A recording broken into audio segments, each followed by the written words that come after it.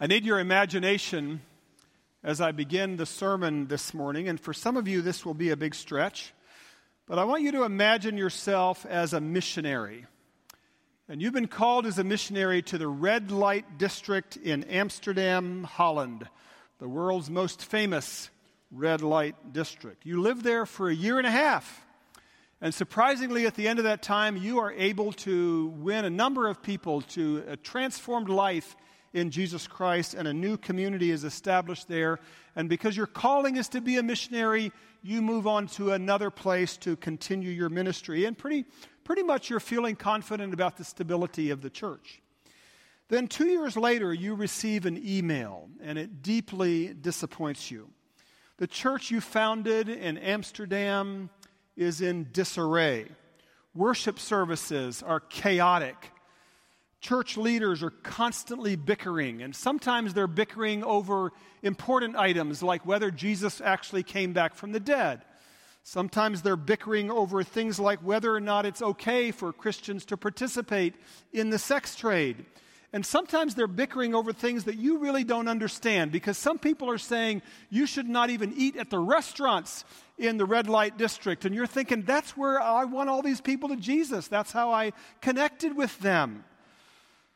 The most hurtful part in this email, it says that some leaders came in, some other missionaries came in after you, and they began to disparage you.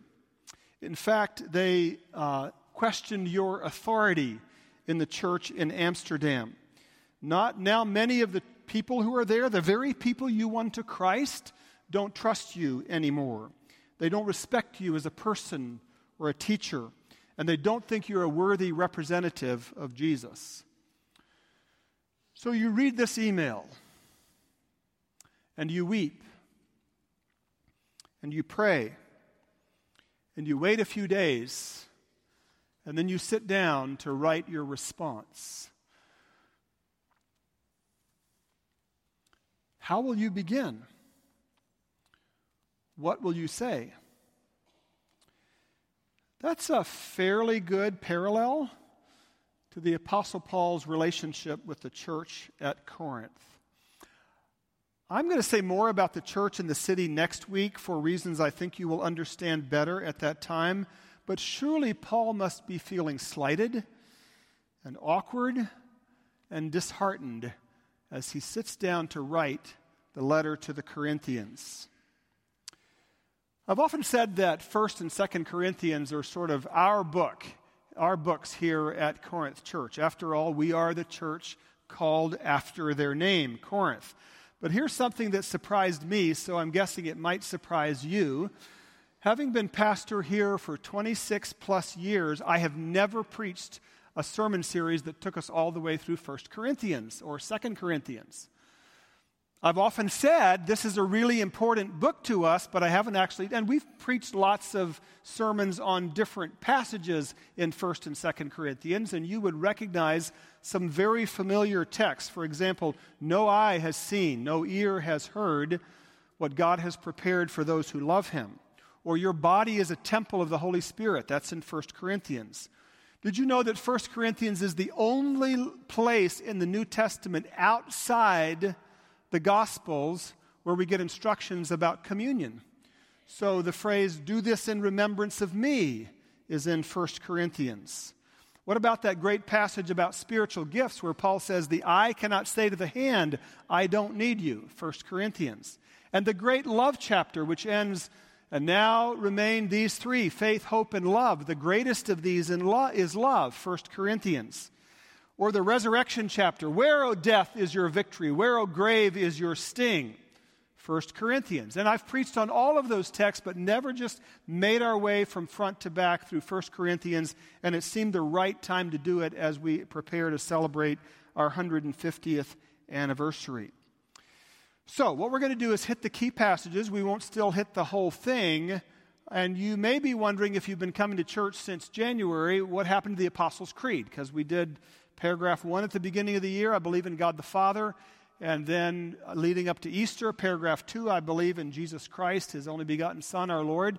And there's a third paragraph we haven't gotten to, I believe in the Holy Spirit. but I promise 1 Corinthians will lead us directly there by the time we get to the end of these messages. So I'm just going to jump into the first 9 verses, but how I began the sermon is really important to know. I've vacillated all week. Do I tell you how bad the Corinthians are?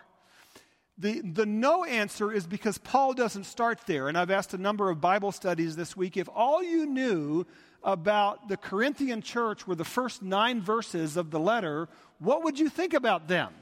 And to a person, they're all going like, well, we think they were a great church. They've got it all together. Look how Paul talks to them. So Paul doesn't mention that right up front. On the other hand, what Paul does say to this church is so much more powerful if you understand how conflicted and confused and even childish this church is. So they're in conflict with one another. They are confused about certain areas of doctrine, some of them which are very important, and they are childish in more ways than one about how they respond to one another and to the world around them. They are especially childish in the way they now think about Paul, who founded their church just about 4 years before he wrote this letter. So in light of all that, the way that Paul begins this letter is rather remarkable. So if you have your Bible or want to take the one in the front of you in the pew, this is one of those sermons where you'll be able to focus with me well, because I'm going to go rather rapidly through this. And I found so many powerful words in this text, so I decided I would have to limit myself to only one word per verse. So I'm going to pick one word out of each of the 9 verses that begin Corinthians and explain to you a little bit about that text. But keep in mind that Paul is writing this to a very confused and conflicted and childish church. So we begin with verse 1, and the word I've chosen is the word apostle, which just means messenger or envoy or ambassadors. And it's used in 2 ways in the New Testament. It's used most commonly of the original 12 minus 1 plus 1 that was added after Judas committed suicide. Those 12 are the apostles, but the word is used in a secondary way of missionaries, and there are some of them that are even named, but these are people who are sent out because that's what the word means. And Paul stands between these 2 groups. He's not one of the original 12, but he saw the risen Lord and claims the same authority as those apostles. He's been sent out by the Lord, and Paul wants to begin this letter. Don't forget who I am, who's writing this to you. I am an apostle. My calling is not dependent on you. I've been called by God to do this. Verse 2. The word I want to focus on here is the word call. And there's so much packed into this verse that it's hard to choose the one word, but this word call appears 3 times in different forms, and you're probably only going to recognize 2 of them. Paul's readers in Corinth have been called to be holy, but they are only one local church in a universal invisible family of those who call on the name of the Lord Jesus Christ. So Paul connects all of that with the 3rd word that's not quite as evident to you, and that is the word church. The word church is interesting, and literally it just means called out ones. So it's used of an assembly outside the Bible. Even in Acts chapter 19, there's a near riot in Ephesus, and it's called a church. It's called an assembly. Whenever you get people together in a place, it's a church. It's an ekklesia is the Greek word, the called out one. So if you remember when you were in junior high or high school, or maybe some of you still are, and you have to leave your classroom because there's an announcement, everybody get together for an assembly, that's the idea here. So it always implies a place to which people are called. So we're called into the church. Why is that important? Because we who belong to the church did not come up with this idea ourselves of a church, nor did we initiate ourselves into this assembly. It was God who called us into this body. Verse 3. Again, Paul's greeting sounds rather formal and routine, grace and peace, but these words are powerful. I've chosen the word peace. Paul's understanding of peace has been shaped by Jewish thinking. Shalom, it means everything's good, all's calm, all's well, there's peace. And Paul is praying this for his readers. Then verse 4. You would not expect Paul to say this to this church when he says, I always thank God for you. You would expect him to say, sometimes I thank God for some of you, or sometimes I thank God in spite of you. Instead, he says, always I thank God for you. How can he say that? Because he sees them through the lens of grace, which is God's undeserved favor. And most of you are church people enough that I can't say a whole lot more about grace that you don't already know. It is God's riches at Christ's expense. It is what we have that we do not deserve. But maybe you don't know that the word grace is directly connected etymologically to the word thank. And so when Paul talks about thanking God for God's grace in you, they're so richly connected that we need to understand that all that we have is a grace from God, and that's why he can thank God for these people, because of what God has done in them through grace. Verse 5, enriched. Your translation may say something different, but that's a good translation.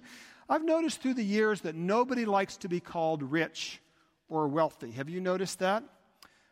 For one thing, there's a stigma attached, and people say, well, if you're rich, you must be snobby or stingy. But the truth is that every single human being, except one, and that's currently Jeff Bezos, the founder of Amazon, whom I enrich pretty much every week. But everybody in the world except that one person can say there's somebody richer than I am, which is another reason people don't like to be called rich. In comparison to other people, I feel like I don't have as much. But it is precisely in that super rich sense that Paul uses this word for the Corinthians. It's not that they were among the socially and politically elite in Corinth. In fact, he says just the opposite in verse 26 of chapter 1. But in Christ, they are enriched. They have everything that they need. They're richer than anyone else who has this world's wisdom or influence. Verse 6, the word I chose is confirming. Who says this about them, that they are enriched by God's grace? It is God himself. And so the words testimony and confirming in verse 6 are both from the courtroom. Paul wants to imagine themselves in the dock, to use a British expression. When I was younger, we used to ask the question, if you were on trial for being a Christian, would there be enough evidence to convict you? And the question was designed to provoke self-examination. Like, would the people around me be able to say, well, based on your behavior, I know that you are a believer in Jesus. But Paul doesn't ask that or expect that of these Corinthians. This is not about self-examination. That idea comes at the end of the second letter, in the very last chapter, examine yourself. Right now, he wants you to say, if you've put your trust in Christ, then God himself gives testimony confirming that you belong to him. Remember who he's writing to. And he's saying to this people, I know this about you. God is confirming his testimony that you belong to him. Verse 7, again, there's so much theology, but I chose the word eagerly because Paul's emphasis is not so much on theology, but on what God again has done for them. Every spiritual gift, another word related to grace. That's the closest Paul comes in this section to talking about the Holy Spirit. It's a gift from the Spirit, as he'll later explain. That's what they have now, spiritual gifts, but Paul affirms that this is a group that is eagerly awaiting, that's one word in the Greek, Jesus' return. This is a hallmark of Paul's teaching ministry, and whatever else the Corinthians do not get, they get this. Paul is affirming them. You got a lot of conflict, you got issues with spiritual gifts, you got ego issues, but I know that you eagerly await the coming of our Lord Jesus Christ, so it's another way that he knows they do have and will have their theology right. They're patiently and confidently waiting for Jesus to come back. How about you? Could Paul say that about you? You're eagerly awaiting the second coming of Jesus. And then in verse 8, the word blameless. So Paul again turns to his confidence, not so much in them, but in Jesus in them. Paul had taught them, loved them, shaped them, guided them to trust in Jesus for the forgiveness of their sins. And now he says, I know that God will keep you firm. That's another courtroom idea. And he says, and he will declare you blameless. The word blameless in Greek means blameless. It means blameless. It means without blame. And it's another courtroom idea. In fact, it's another word that relates to the word call. This time, you're called into court accused of a crime. So imagine yourself, and you haven't done anything, and you're called before a judge to answer for your wrongdoing. And at the end of the trial, the judge declares you blameless. You are acquitted. Your accusers are silenced. Your record is expunged. There is no debt outstanding. And Paul says, remember to whom he is writing. Paul says to these Corinthians, keep in mind, I am confident that you are on solid ground. And in that day, God will declare you blameless. I get excited about these things. So verse 9, one more verse, the word fellowship. Nowhere in these verses does Paul suggest the Corinthians have earned all this because they're good people. And that's what's remarkable about this passage. Again, in verse 9, it's God who is faithful. He is the one who called you into fellowship. That's having something in common with his Son. You're in because of what God did. Nobody can take that away from you. You didn't get there by your merit, and so your demerit can't take it away from you. It is God's faithfulness that keeps you in his family. So I pointed out one important word in each verse, and I didn't even point out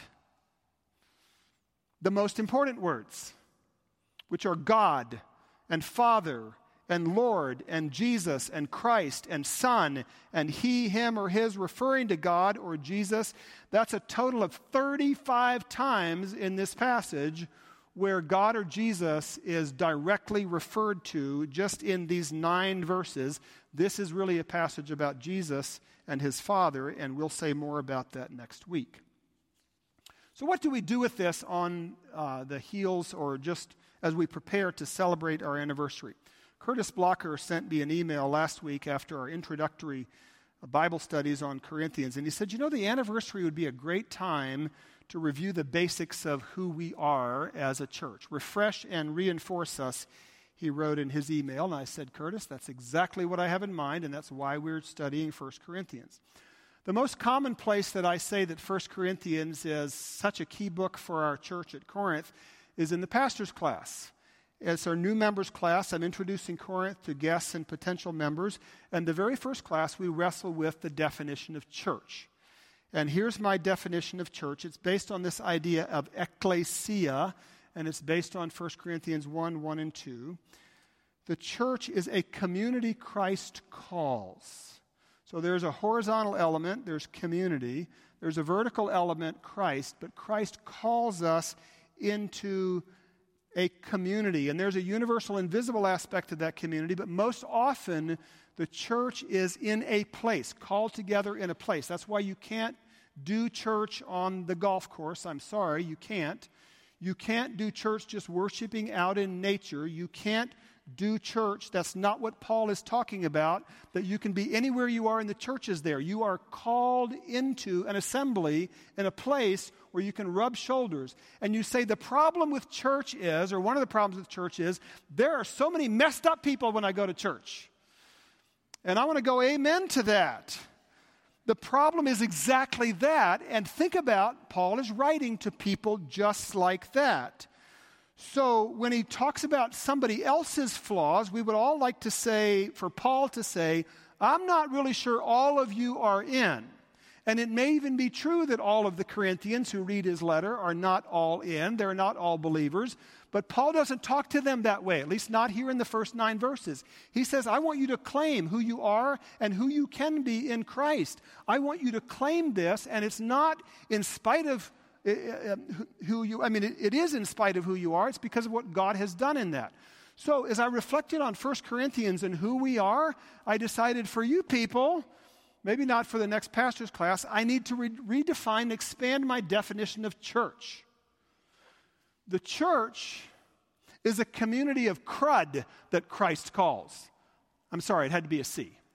So, yeah, that's you. And that's me. The church is a community of crud. You can look it up yourself. Google it. That's what I mean.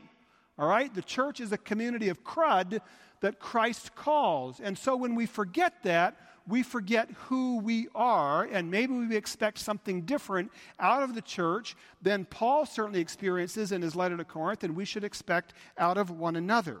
So here's how that applies to us. 3 ways, and I'm done. Number 1, you need to see yourself through the lens of grace. In Christ, you have been called.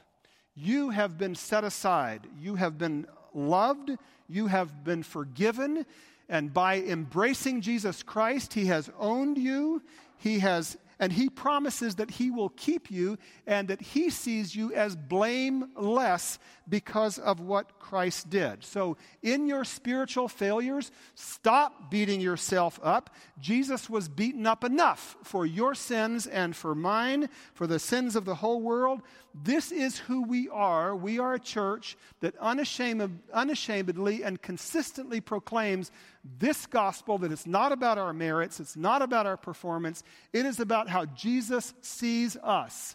And if you've never grasped that, certainly there should be a response of faith to trust in him, but it's not about like, do I have enough faith today, or have I performed well enough today? Claim what he says about you and see yourself through the lens of grace. Second application. Look down the pew. Now, that was going to be kind of metaphorical, but why don't you take a moment and just do that? Sort of look down the pew. People around you, some of them are your family. You're married to some of them. Oh, I mean, you're only married to one, I hope, at a time. But you're married, they're like in your same household. And so just look down the pew, and I want you to see that person through the lens of grace. Yes, that person who you know, and you may know specifics, but you know is so far short of holiness. Choose to see them, to treat them as holy. You say, well, like, what if I don't know for sure that they're true believers? And I want to go like, why is that even your job to figure out? That's a God thing. Of course people need to respond to him. He's in charge of that. And how would you tell, by the way? You say, well, I can tell by their life. I want to say, be careful about that. You want people to judge you that way? So you simply treat people in the body of Christ as if they are holy. Speak to them that way. This is who we are as a church that is never surprised by misbehaviors among us. When I was a young pastor, I used to be more surprised by, or maybe aghast, when somebody says, did you hear what so-and-so did or said? And I'd go like, I got to fix that problem. Now I just think, wow, what a wonderful sermon illustration you just gave me.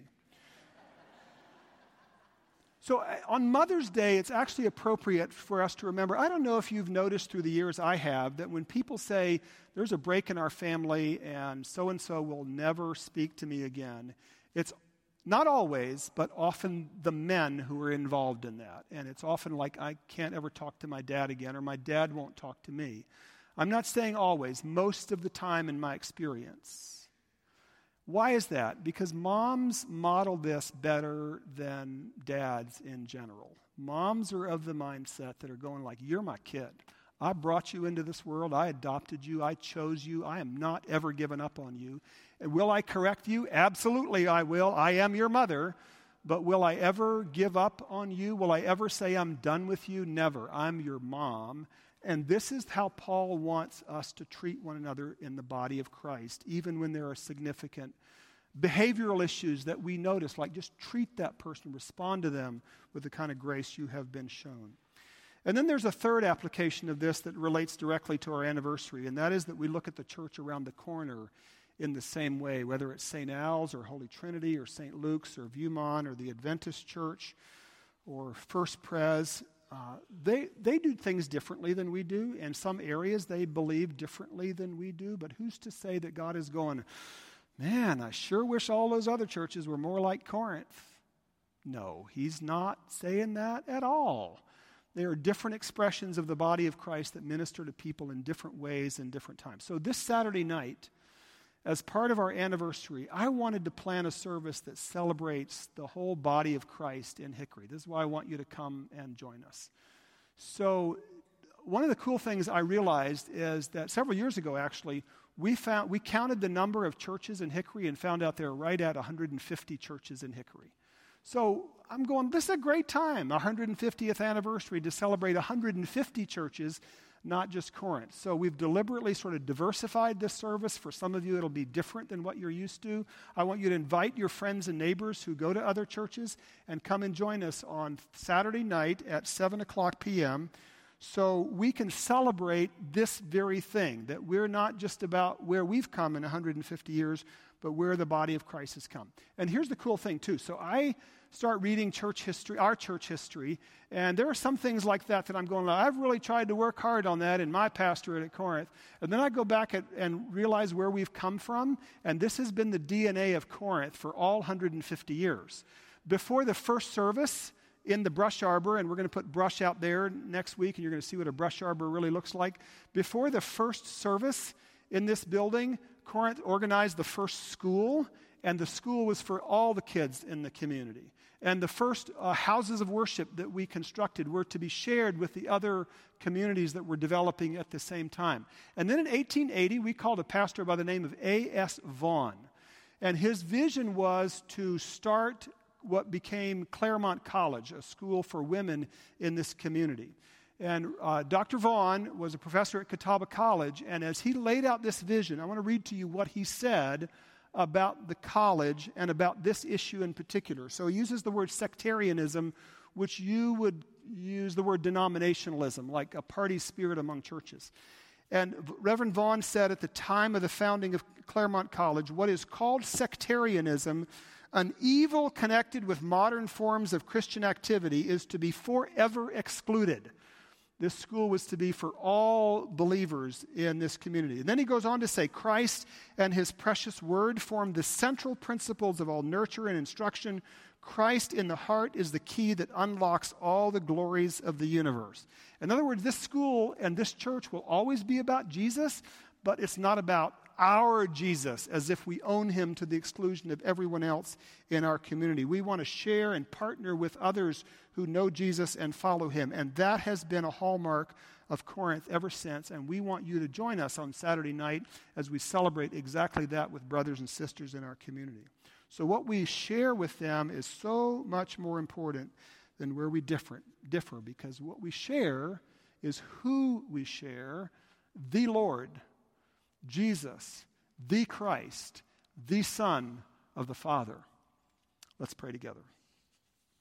Our Father, we thank you that you have made a way to see us as blameless, because Christ took all of it for us. And Father, there are tests almost every day of our ability to see ourselves and other believers and other churches the way you have seen us. So thank you for Paul's letter to Corinth. Prepare us for the whipping he's going to give us along the way and the ways in which we need to grow and live out this faith we claim. But Lord, on this day, help us simply to own who we are as the body of Christ and open our eyes to see, when we see others, not their behaviors that we applaud or disapprove, but to see Jesus when we see them. We ask in the name of the one who taught us to pray, Our Father, who art in heaven, hallowed be thy name. Thy kingdom come, thy will be done on earth as it is in heaven. Give us this day our daily bread, and forgive us our debts as we forgive our debtors. And lead us not into temptation, but deliver us from evil. For thine is the kingdom and the power and the glory forever. Amen.